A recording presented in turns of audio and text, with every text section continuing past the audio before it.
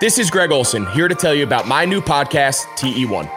On the show, I had a chance to talk to my fellow tight ends who have revolutionized the position from an extra lineman to a dual threat superstar.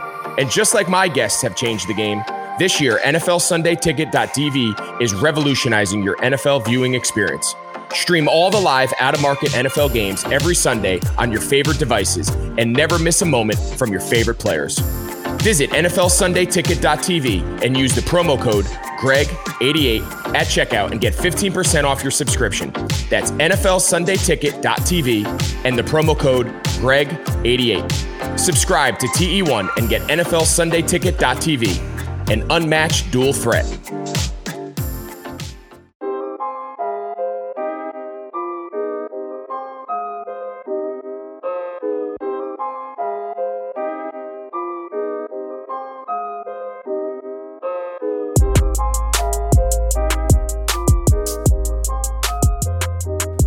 What up, everybody? This is Double G for the Fight Game Podcast. You are not used to listening to me on a Tuesday. We do have a little bit of bonus audio here.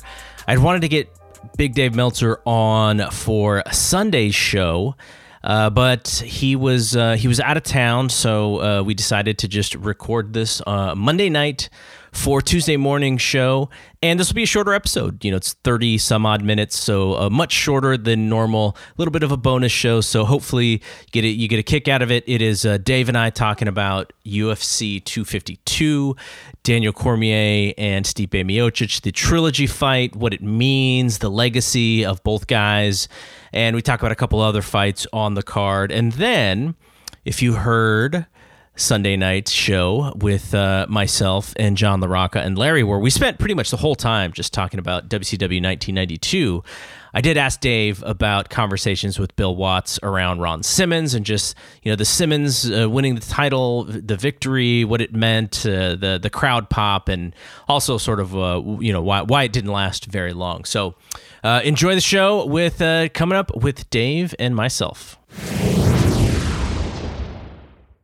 All right, I want to welcome Dave Meltzer from the Wrestling Observer. I was recently on Wrestling Observer Radio, and we did a show, so Dave's going to come back and do one here. We'll do a short one, but I think the most intriguing thing to me for this entire week is Cormier and Miocic, their third fight in the trilogy. I kind of feel like this is not getting as much publicity as I would have thought based on A, the UFC is doing a really good job with their pay-per-view business, and B, like, from a legacy standpoint, this is a really important fight. I think it's going to really pick up on Wednesday. So I actually expect it to be really, really big the next, starting midweek. I think the story is there. It's Cormier's retirement fight. I mean, I'm writing about it right now, and to me, it's the biggest fight of the year. It's just a very,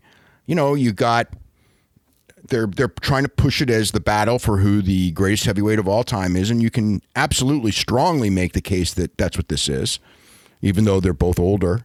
And it's, Cormier is one of the great fighters of all time, and it is his retirement fight, most likely, because you know how fighters are with retirements. But I think it will be. I really do. And he's either going to go out on the happiest of happy endings. I mean, you rarely see the true storybook ending, because even like people say GSP, but you remember that night with GSP, he won, but it wasn't like it was the ending. He was going to come back, but he never did. So It's kind of like the ending was him, sending a tweet that he's vacating the championship because he's got, whatever his colitis. I mean, that was his ending, with, and maybe he'll come back one more time, but probably not. But this is going to be like either the giant happy ending, and I've been trying to think, like, who in MMA has ever had the giant happy ending? I mean, Mark Munoz did in the Philippines, but it was, it was just a fight. It wasn't like a world championship fight. It was just, they put him in, and they put him in a position to have it. Faber had it in Sacramento, but Faber came back afterwards. So his last, the Faber's last fight, he got demolished. So he didn't really have it either. So almost nobody's had it. And this, this has a chance to be it, or it'll be like, most farewells. You know what I mean? Just you get beat by a younger guy. So there you go.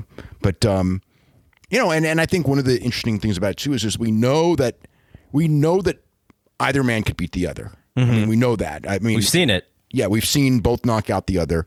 Cormier's big argument is that, he won by first round knockout in the first fight, and he dominated the second fight. He had more advantage time in the second fight, and he was winning the fight and handily early on. And then he got tired, and Miocic also, the key was that he kept body punching him. Cormier never defended it, and by the time Miocic was just a target, and Cormier was done in the fourth round. Cormier says he's in better shape now than he was for that fight. Maybe he is. He's 41 years old. I mean, you say whatever you want. I mean, he's been doing a lot of announcing. He does a lot of announcing. He does a lot of coaching. Maybe not so much now, but he's got a lot of happiness. He's got kids, many kids. His wife's pregnant again, by the way. And it's just like he's a civilized man, and a happy civilized man in a world where it's best to be kind of unhappy and very uncivilized, I think.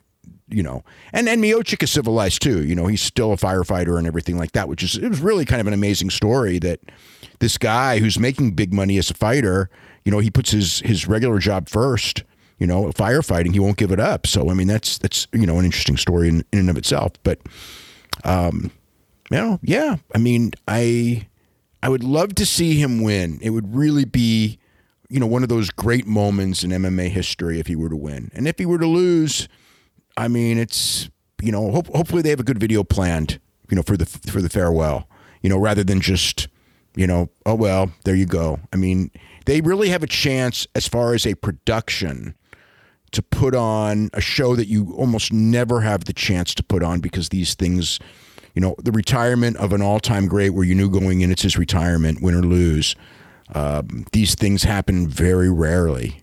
So I hope that they don't just do a cookie-cutter show. And do something with the main event. I mean, we're just with the fact that it's Cormier's retirement, win or lose. Well, what do you think about just his biggest rivalry was John Jones, and he was not able to topple that mountain. I know there's the issue with the Olympics, and then he had the issue with the weight cut, and it just seems like he is built for these big moments. And often he has fallen short, and I think this is an opportunity for him to kind of erase that, and like you said, and end on top. But that hasn't necessarily been the pattern of his career. To me, the big one was that night when we were at the New Japan show, and when he beat Miocic the first time. To me, that was the real redemption, because when he won the light heavyweight title, there was always the idea that he backed into the championship because he never beat John Jones. Yeah. But when he beat Miocic, I mean, he beat a very good heavyweight champion, who was number one in the world. He absolutely was. He absolutely did finally, after all the tries in wrestling and all the tries in MMA, of where he would, second place, third place, throughout the whole career. Win national titles, Pan American titles, never win world titles. Just writing about the whole thing. I mean, he always lost once in every world championship, and not at the national level, but at the world level, and at the Olympic level. And he actually lost twice in the Olympics in 2004, but one match from the medal stand. So it was always. Yeah, he always came up short. But the Miocic fight, even if he loses this fight, he can always say that he did achieve that world championship. To me, that was the big one. Now it's for the great feeling. But as far as the career accomplishment, he really did win a world championship. So, to me, that monkey's off his back. And now this is just for final legacy. But it is final legacy in the sense of, if he wins, he's going to be, even with the Jones losses, if he wins, he's going to be there with, I mean, when people talk about the greatest fighter, there's a lot of reasons people will dismiss the guys who fail drug tests, and it's Georges St-Pierre. And, well, I would say even if he wins, he's not Georges St-Pierre, but he would have a great claim to number 2. If he loses, he's top 10 for sure, but he's maybe number, I don't know, 4 or 5 or 6. You know what I mean? He's not in the argument for number 1. If he wins, he's in the argument for number 1. And even of all time, he's in the argument for top 3 or 4 if he wins. If he loses, he's a little bit down the list. Just a little. What do you think about when it comes to trilogies in MMA? Where does this rank? I didn't give you this question beforehand, so now we're kind of thinking off the top of our heads. But just big trilogies in MMA history. Where do you think this stands? Pretty high. It's funny because, there's I don't know. It feels like there's trilogies because of grudge aspects and things where you would do higher. But like Ken Shamrock and Tito was more famous, or Tito and Chuck Liddell in certain ways. There was just a weird, dynamic to those ones. For the heavyweights, there was Kane and Jr. Kane and Jr. were brutal fights. Yeah. 2 and 3. They were brutal fights. I don't know. It feels it's really hard for me to judge. I think that because in a sense this one should be higher, but I don't necessarily feel that that's the case. Yeah. Maybe because I think Kane and Jr. felt more unbeatable to me, because as good as Miocic is, I know he's not unbeatable. Whereas Jr., when Jr. beat Kane, and when Kane, you know what I mean? They really had more, to me, they both had more of an aura. I believe that the best Cain Velasquez beats both of these guys. And I think the best Junior Dos Santos, I think, beats Stipe Miocic too. So maybe that's why I would say that Kane and Junior to me is stronger, because the Kane that beat Junior in fight 2 and 3, that Kane was unreal. I mean, the conditioning level was just different than both of these guys, really. So I guess to me, but the stakes in this one, I mean, it's like none of the Kane Jr. fights, even though they were the top 2 heavyweights in the world at the time and of their era. It's not like they were never. I guess you could say they were fighting for the best heavyweight of all time in their era, but both lost so many times later, and Kane had all the injuries. And to me, right now, I mean, like you would have to say that the winner of this fight is the best heavyweight ever. So in a sense, and we're later in the game, so I guess realistically, it is a bigger fight. But I don't know. It doesn't feel as big in that way to me. You still leaning towards Stipe? Yeah, I mean, I'm leaning towards him. The one thing to me that the last fight showed is that Cormier can come out there fast. He's faster than Stipe, and I think he's the better fighter. But he can't put him away, and because of the age, I don't know that he's going to have the conditioning in rounds 4 and 5. I mean, Stipe took a beating in round 1 of that fight, and yet he came back, and it wasn't like he was hampered or hurt, if you know what I mean. Like he wasn't taken out, and he took shot after shot after shot, especially in the first round, but even in rounds 2 and 3, he was taking shots. He wasn't blocking shots, and Cormier was the one getting tired, even though he was putting the beating on him the whole time. And so to me, that was like watching, the latter stages of the Cormier-Stipe fight. It was the feeling that, Cormier just couldn't put him away, and I don't know what happens in round. And he can wait, and but this is a different fight. But yeah, I do favor Stipe a little bit. I hope that Cormier is the Cormier that Javier and Cormier say he is, that he's, better than the Cormier that fought the last time, because the reality is the Cormier fought the last time for a couple of rounds was beating Stipe's ass. So, like I said, there's all the questions. And Stipe's gotten older too. Stipe, I think he's 37. And everyone ages differently. I mean, he could have hit the wall too since his last fight. We don't know. What do you think about in the semi-main, Sean O'Malley, both as a fighter and a little bit of I don't know if you'd consider him a social media star, or I just know that my kid, who is 19, he's huge on O'Malley, both because he likes the young fighters, but also, I think O'Malley's in that little video game world as well, where he really relates to a lot of these youngsters. I think he's got something from an appeal standpoint. Does he have the ability to kind of match that? We're going to find out. This is his biggest test so far, right? By far, yeah. I mean, he's passed every test so far. You never know. I mean, as long as you keep winning, you have to go with the idea. He's looked impressive in his wins. It's not like you look and go, okay, he's beating people, but he really doesn't look that impressive. He has looked impressive. But those kind of guys, until you get to the top level guys, and this is not quite there. This is maybe the step below that. But it's his toughest test. He absolutely, like the last fight he had, the one thing I remember is that everyone was talking about him. He some guys are, like you said, some guys are just stars, and he, if he can win this fight, and win more big fights, and if he's a champion, he'll be like a famous champion as opposed to just a guy with a belt. So yeah. This is a big one for him. I think that's it's, and he's again put in a high spot on a big card. As far as the rest of the card, I imagine just based on their recent fights, Dos Santos and Rosenstruck is going to end in fireworks. They've both been knocked out relatively quickly of late. And what about the rest of this card, though? I know that there's the opening match on the main card is a rematch of a fight that I think most thought was stopped too early. But what about the rest? Is there anything else on the rest of this card that you're really looking forward to?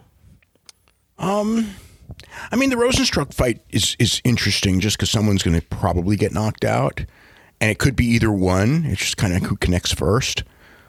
But aside from that, I don't know. Not like any. There's nothing else that's right on the top of my head where it's just the Rosenstruck and the main event are the two big ones to me. But it's a good card. Yeah, I'll definitely be watching on Saturday night now because I can't go to your house. I got to pay for all these shows. Yeah. All right, we'll get back to Dave in a second. But first, we're going to talk about Sunday Ticket. Sundays are coming back in the NFL. With NFLSundayTicket.tv, you can stream every live, out-of-market NFL game every Sunday afternoon on your favorite devices, plus Red Zone and DirecTV Fantasy Zone channels. Never miss your favorite teams and favorite players. And yeah, I got to figure out what I'm doing with my fantasy draft. It's coming up really soon here. NFL, supposedly, maybe in a month, if all things go well. No matter where you live, NFLSundayTicket.tv is your key to the most glorious Sundays ever. Use promo code BlueWire at checkout to get 15% off your subscription.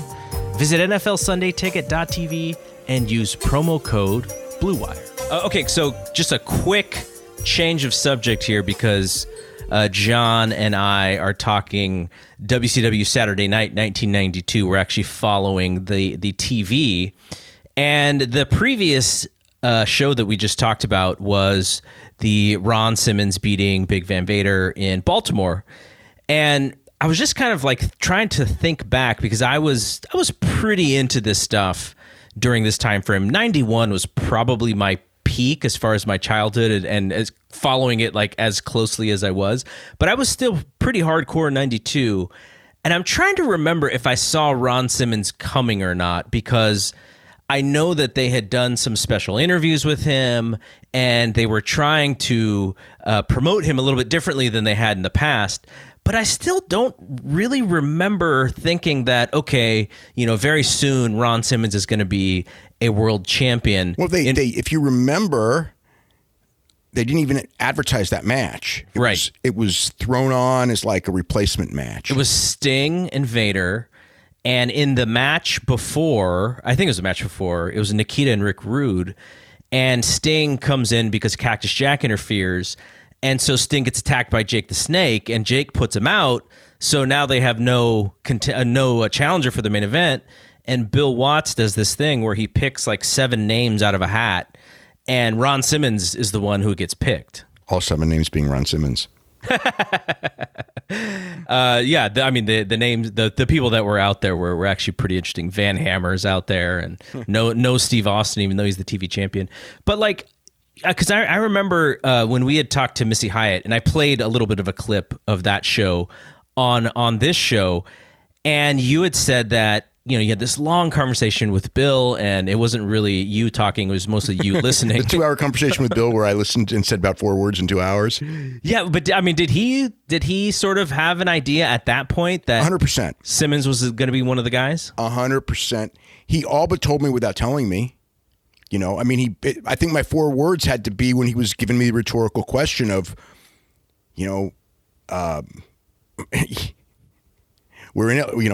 we're based in Atlanta, and then he's doing the demographic thing for Atlanta, and he's just like, so what would you do? And it was just like, and who would you do it with? And I mean, I didn't say, but it was like he was basically telling me, but he didn't. It's not like he told me ahead of time that, and he would never do that. He would be the last person to tell me ahead of time about it. But as far as hinting it, yeah, he would. He did, I mean, I knew it was coming. I didn't know when it was coming. And obviously I didn't know it was coming that night because there were people who knew. I think the Wrestling Magazine people kind of knew. And I may have even been tipped off by them.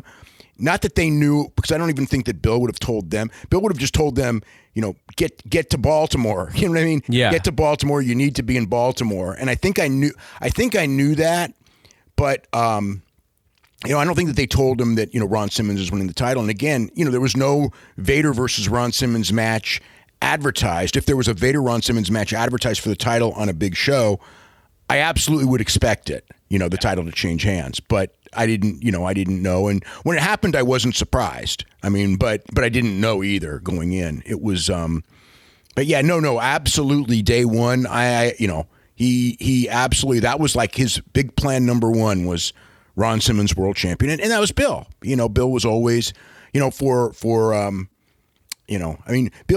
gets heavily criticized, and he said some things that he should be heavily criticized for. And the other thing, and he will readily admit that today, his views, when Scott Williams and Bill, became very good friends when they did the book together, and Bill was just like, the views that I had before were really dumb, and I don't know if he said really dumb, but I absolutely don't have those views now, and I can see why people said that. But Bill has his good and his bad, and he was a genius as a booker and as a promoter.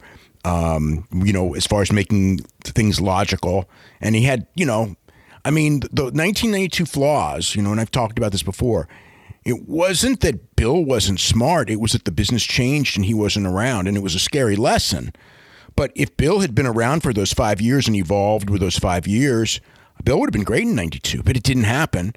But Bill, Bill was always, more progressive when it came to pushing blacks, both as main event wrestlers and even as, Booker with Ernie Ladd and everything like that. And, but it was not, people will say affirmative action. It was not that. It was absolutely him doing what he thought was the right thing for business, 100%. It had nothing to do with, rights or wanting to do something for moral reasons. It was, and the funny thing is Simmons was not, for business, he was not the right choice. But Bill thought he was. And so that's why he didn't get the title to be the first black world champion. He got the title because Bill thought that he was the guy who would do the most business. And he lost the title because he wasn't doing that business. And that's the story behind it. And if you look back, the first pay-per-view, he faces the Barbarian, who is at that point a WWF cast-off. Though and a longtime WCW, mid-card level guy. Nobody bought. I mean, the Barbarian was a very talented guy, but He didn't do promos, and nobody bought him as a challenger. I mean, and they didn't buy him as a challenger, certainly not to win the world title. I will say, Ron did not have a great group of contenders, and that hurt him also. But Ron also, God, I hate to say it, but he, in those days, the world champion had to be a certain guy, and Ron, Ron was a great athlete, but he just he wasn't that dynamic of a performer at that level. I mean, he was certainly good. He was certainly believable, and had the athletic pedigree like few. But it's whatever that intangible is. I never thought Ron had it. To be a world champion. Not that he didn't have to be a main event star, but to be a world champion is a level above that. To be like a Terry Funk or a Jack Briscoe or something like that. I just never saw him at that level, and he really wasn't. So I think that's the situation. I mean, it's really interesting when I think about that, because I mean, you look at that crowd reaction. It really was an incredible crowd reaction because of the surprise element. Because in the building, like nobody thought he was winning. Yeah. I mean, nobody. And so that's what made the win so fantastic in the building. But it didn't carry over to, television and television ratings and, Ron going on the road after that win and being a big star. It didn't carry over. It was wonderful that night. And it's not just the contenders. It just didn't, I don't think people bought him at the level that like I don't think they saw him like Sting, and Ric Flair and people like that. What's interesting, you say Baltimore, and I would assume because, a very large African-American community in Baltimore. And I was talking to my friend. I think he said he was 10 years old when he was live at that show. And so I said, who did you guys think was actually going to be chosen out of the hat? Like, did you know it was going to be Ron? He said they did not know. They didn't think it was going to be Ron. He said the super casual fans, or, most of that crowd, they actually thought it was going to be Ric Flair. Like, they were hoping for Flair to come back, because he said that Baltimore was Flair country. So there's still that element, over a year later of, when is Ric Flair going to come back and save us from, from these for these world championship Well, I mean, matches? that's the other thing is they were still, until Ric Flair came back, and that was 93. It was the absence of Ric Flair was always cast a shadow over everything in that company. Yeah. Because of the way he left, and it was like he was so just in people's minds, he was the NWA WCW, and I mean, for the whole period, they were doing the "We Want Flair" chants. I mean, it's like, I don't think that there's ever been, there's one exception, which is CM Punk. That's the only one where a guy is gone for years, and at the arena they just chant his name. And with CM Punk, it was not so much a chant for CM Punk as much as a chant that "fuck you, Vince McMahon," or "fuck you, Stephanie," exactly, or whatever, right? We hate management, so we're going to chant CM Punk. With Ric Flair, it was we want Ric Flair back. It was a very different thing. Yeah, no, absolutely. I mean, I was at a house show right after he left. My very first, maybe my only WCW house show in Oakland, and it was. Like, you couldn't even really pay attention to the show because everyone was just so disappointed Rick wasn't there. Yeah. So, no, all right. No, thanks for that. That was a lot of fun. I'm really excited for the UFC. And even though, because I am still a fan of this stuff, but because I look at this stuff a little bit differently, there's very few fighters who I necessarily pull for. I just kind of want to see, what happens. But, this would be one of the great stories when it comes to swan songs in any combat sport, I think, if Daniel Cormier does win. Yeah, I think it's going to be like one of the greatest moments in history that we'll look back on for years and years if he wins. So it'd be really cool if he wins. It's like I don't like root for people. I do like Daniel, but it's even if I didn't know him, there's something about him. Maybe it's the whole story, but here's the thing also. You see him on commentary every week, And the deal is when you see him on commentary, you think this guy would be so cool to hang out with, right? Okay, and I've hung out with him, and he is. He really is. You know, it's like it's more at the airport or on flights. You know, you just sit and he's exactly that guy. It's like if you think, is he putting on airs? That's the guy. We're at the gym and things like that. He's a really nice guy and a really good guy. Stipe's a good guy too, though. But with Cormier, I mean, one of the things that hurt him so much was in the feud with John Jones when the people turned on him and cheered John Jones. That was really hard for him because he knew, as we all know, that John is like an incredible asshole. You know, I mean, he really is. He and DC is a really good guy, and the people, because Jones is, you know, the cooler fighter at the time. You know, it was almost like, you know, at the beginning, you know, by the end, I think by the second fight, I was at the second fight. Okay. The first fight, it felt like I wasn't at the first fight. I remember watching it on TV, but the second fight I was at. And I will say at the second fight, I felt most of the crowd was for DC. It had changed. The first fight, they were definitely for John Jones. Throughout DC's championship run, there was that specter of you're the fake champion and him trying to claim that, hey, John's not around. I really won the real world championship. I am a real world champion. I don't need to be John Jones. I was the best on this day because the other guy's not around, so I'm the world champion. And people just were just like, you lost to John Jones. How can you be the world champion? You're the default champion. And I understand that mentality, but it wasn't his fault. He only could beat the guys they put in front of him when John was out, and he beat every single one of those guys, you know, including Gustafsson, you know, when Gustafsson was at his peak. In one of the most gutsy performances that you will ever see. I mean, the Daniel Cormier, when you think about the Daniel Cormier-Gustafsson fight, to me, that is my favorite Daniel Cormier fight because he's given up 7 inches in height in a 5-round striking match to a guy who started striking when he was like 12, and Daniel never put on a pair of gloves until he was 30, and the guy's like 12 years, whatever it was, younger than him. It made absolute, you know, in theory, Daniel could beat him by out-wrestling him, but he didn't out-wrestle him. He didn't even hardly wrestle. So in a striking battle, he should have gotten destroyed. And it was a war for 4 rounds, and they both had 2 rounds, and we knew it came down to that 5th round.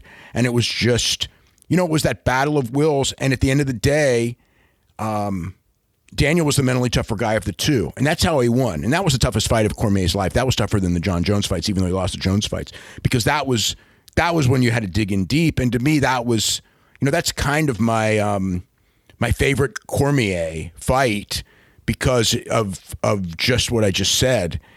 And yeah, I mean, he's a likable character, and especially now. I mean, because I'm sure everybody, you know, is going to want him to win just because they see him as an announcer and they like him as an announcer. And when he loses, you know, he's one of those few guys where when he loses, if he loses, people will be genuinely sad. You know, at a different emotional level than when somebody else loses. And if he wins, I think people will be way more happy than when other people win. I know when we were at the